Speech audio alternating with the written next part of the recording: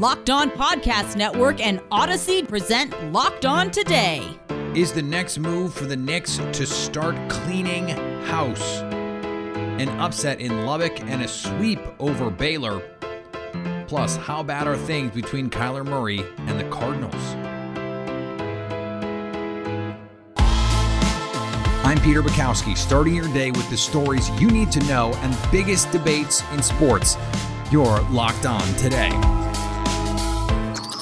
Searching all major sports. Found.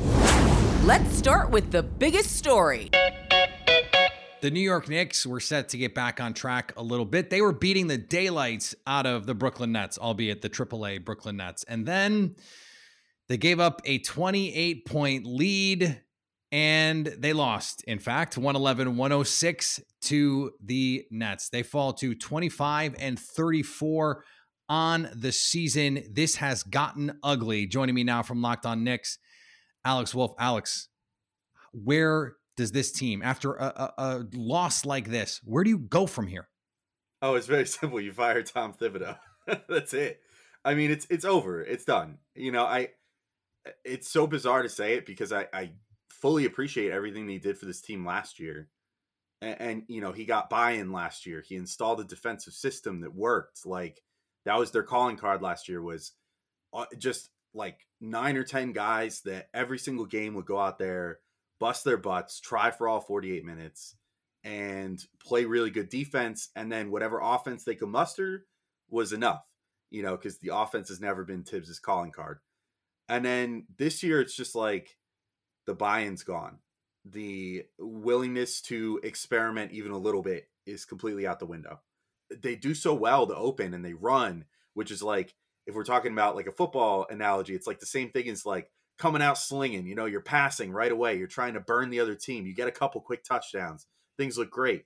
And then Tibbs switches to the run in the third quarter and tries to grind the ball into dust. And it just never, ever works. And they always get, you know, a huge comeback against them.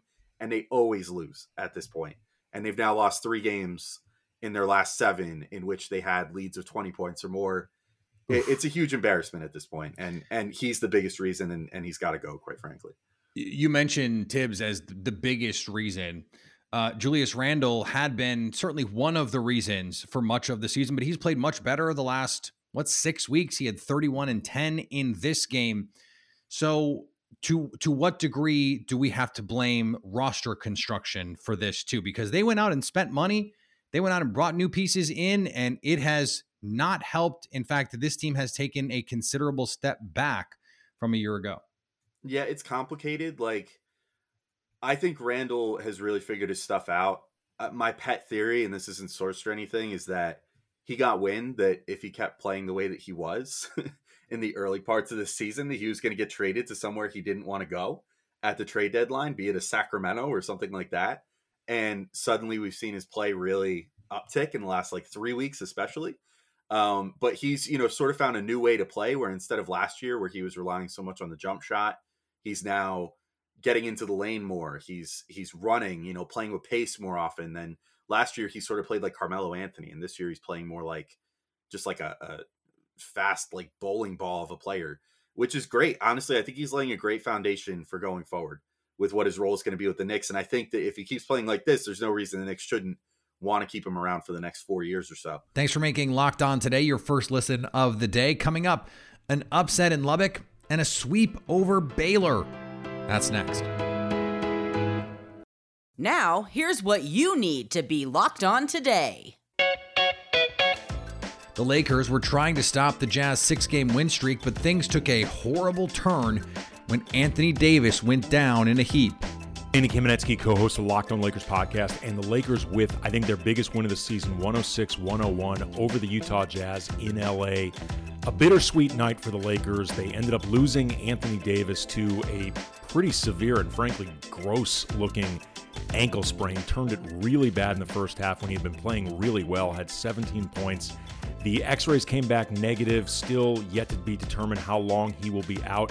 But the Lakers could have folded up the tents easily in this game, and we've seen the spirit and energy of this team, to put it kindly, wax and wane, but they fought from behind and It was led by LeBron James. He had 33 points, 8 rebounds, 6 assists. He absolutely took over the fourth quarter. There were big contributions from Russell Westbrook, Malik Monk, and Austin Reeves.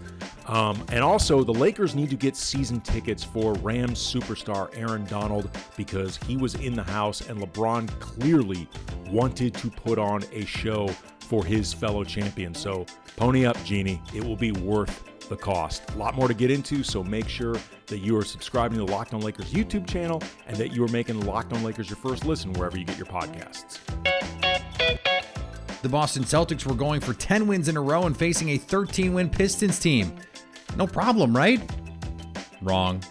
Hey there, John Corrales here from the Locked On Celtics podcast after the Boston Celtics lose to the Detroit Pistons 112-111. A tough lesson learned for a Celtics team that had been on a 9-game winning streak, but the Detroit Pistons came in and just beat Boston straight up. Cade Cunningham was great. Saddiq Bey shot the lights out. They came in and just played harder, played better than the Celtics, who, after winning 9 games in a row by playing a certain style, just didn't do the same things that they had done. They ended up with 29 assists, which is a surprising number to me because I don't think the Celtics moved the ball well at all. They didn't go side to side. They didn't have that crisp ball movement.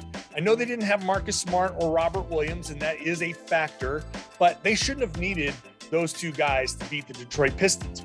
This, to me, is a lesson learned for the Boston Celtics. You've got to play hard. You got to play the right way every single time, because if you come out and mess around, a team like Detroit, even though they've got the worst record in the league, they've got pride and they've got talent, and they can come in and beat you. This was a trap game from the beginning. Celtics beat the Philadelphia 76ers in a big way on national TV the night before. 9-game winning streak, back-to-back against a team with the worst record in the league. Heading into the All-Star break, this was always going to be a trap game here, and the Celtics fell into that trap. They didn't want to do all the hard work. They settled for a bunch of threes. They made a lot of the mistakes that they had been making before. So maybe this is a good thing for Boston. A lesson learned heading into the All-Star break, put a bad taste in their mouth so they know when they come back, they've got to play that same way that they were playing during the 9-game winning streak to stay in that hunt in the middle of the Eastern Conference pack. Michigan coach Jim Harbaugh has agreed to a new 5-year contract that runs through the 2026 season, the school announced Wednesday. The deal gives Harbaugh a 1-year extension with new terms from the contract he signed last January.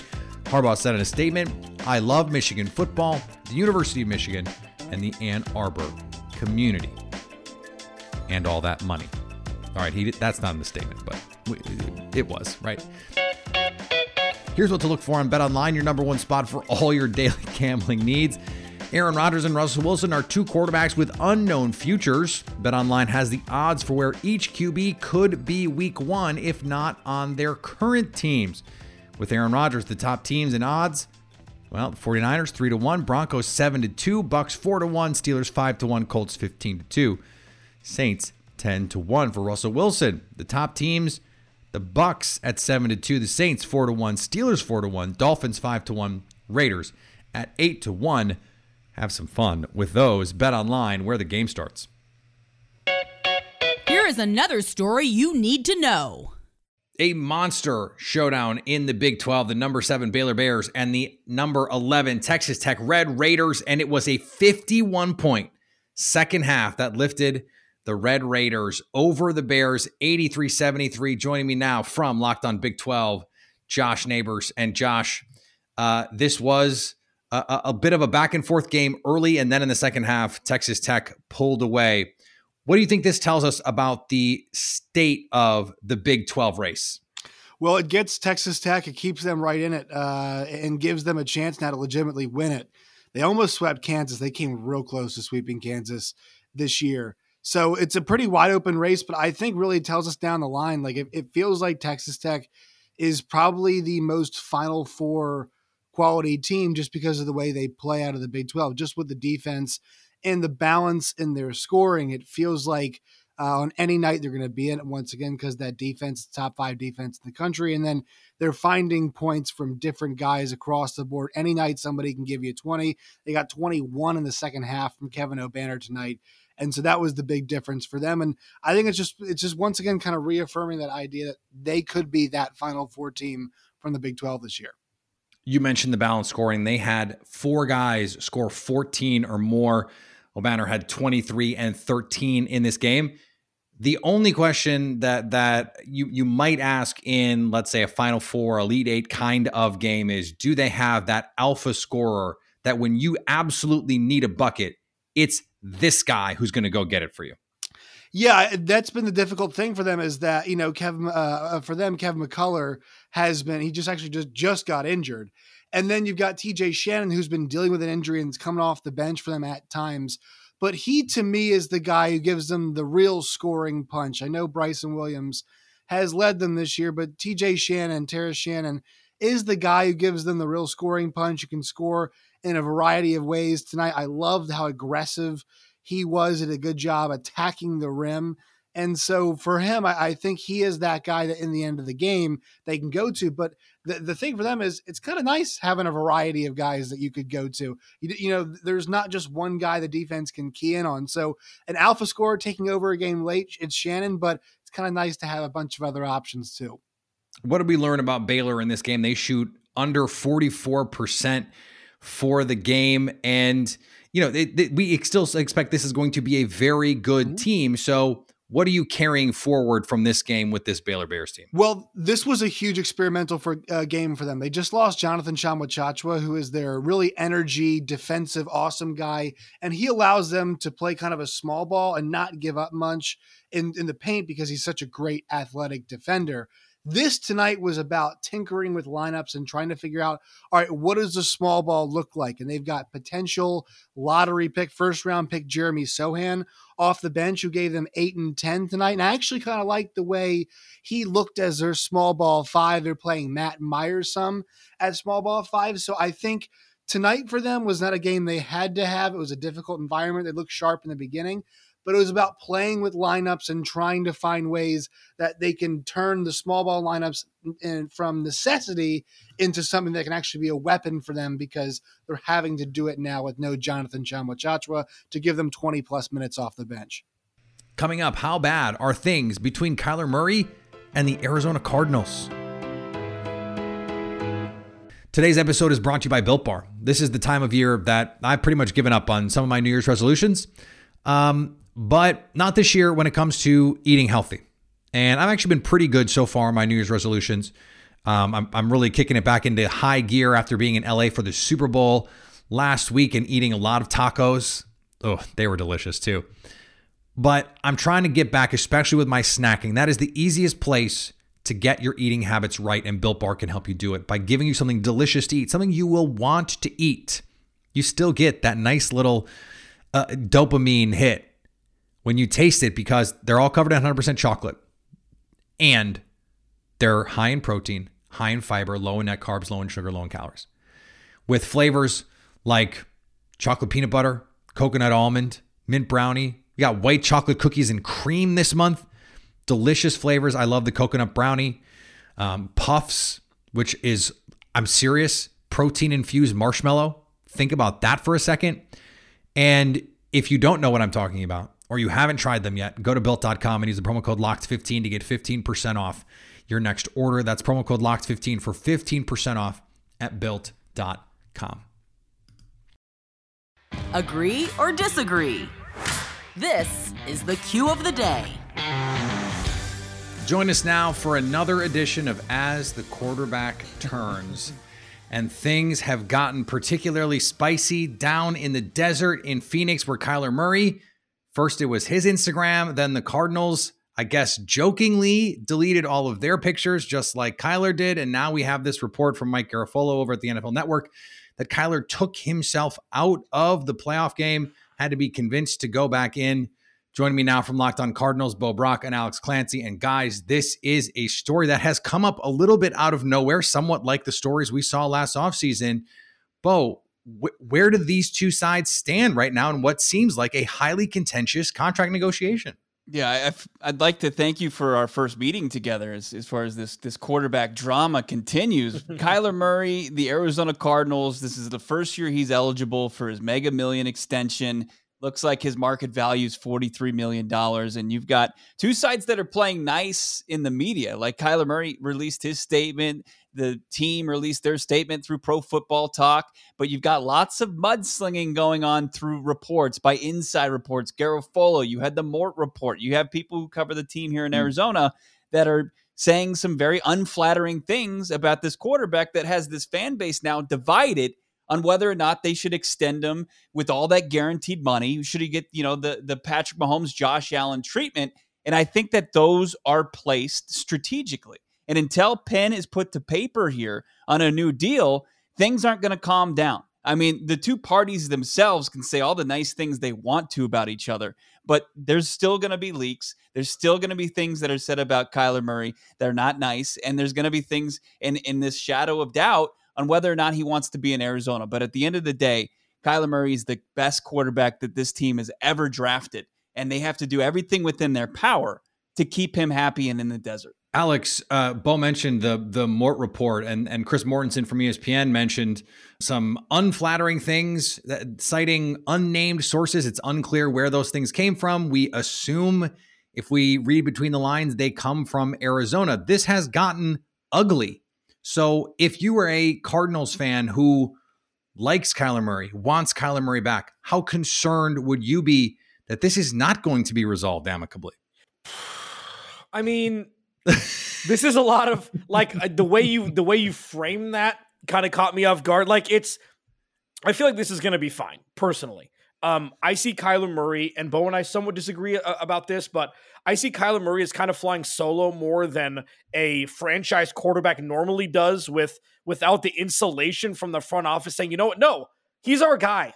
Okay. Chill out. We haven't heard that at all, and it's the interesting part about it is Kyler Murray's inability or just not in his makeup to be a rah-rah leader is now kind of playing against him because he plays video games. What the hell are we talking about here, guys? There are people that have gotten DUIs. They're partying out all hours of the night, and they're looked at as leaders because they're out there and they're social. Kyler's in his room playing video games, and it's a downside? I can't comprehend just because he's not a traditional run-of-the-mill 6'5" quarterback from Varsity Blues that people are looking at him differently. And I think I say it somewhat tongue-in-cheek, but it's also true. So I think, as Bo mentioned, they need to put pen to paper. And I think fans of Kyler Murray need to remember this is going to be the best quarterback that the Cardinals have ever had if he continues on the journey that he's on now. And finally, Tiger Woods said he will be back playing golf on the PGA Tour. He just doesn't know when.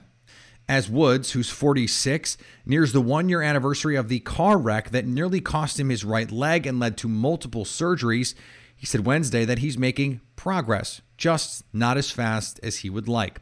Woods said in a press conference, "I'm still working on the walking part. My foot was a little messed up there about a year ago, so the walking part is something I'm still working on strength and development in that. It takes time. What's frustrating is it's not at my timetable."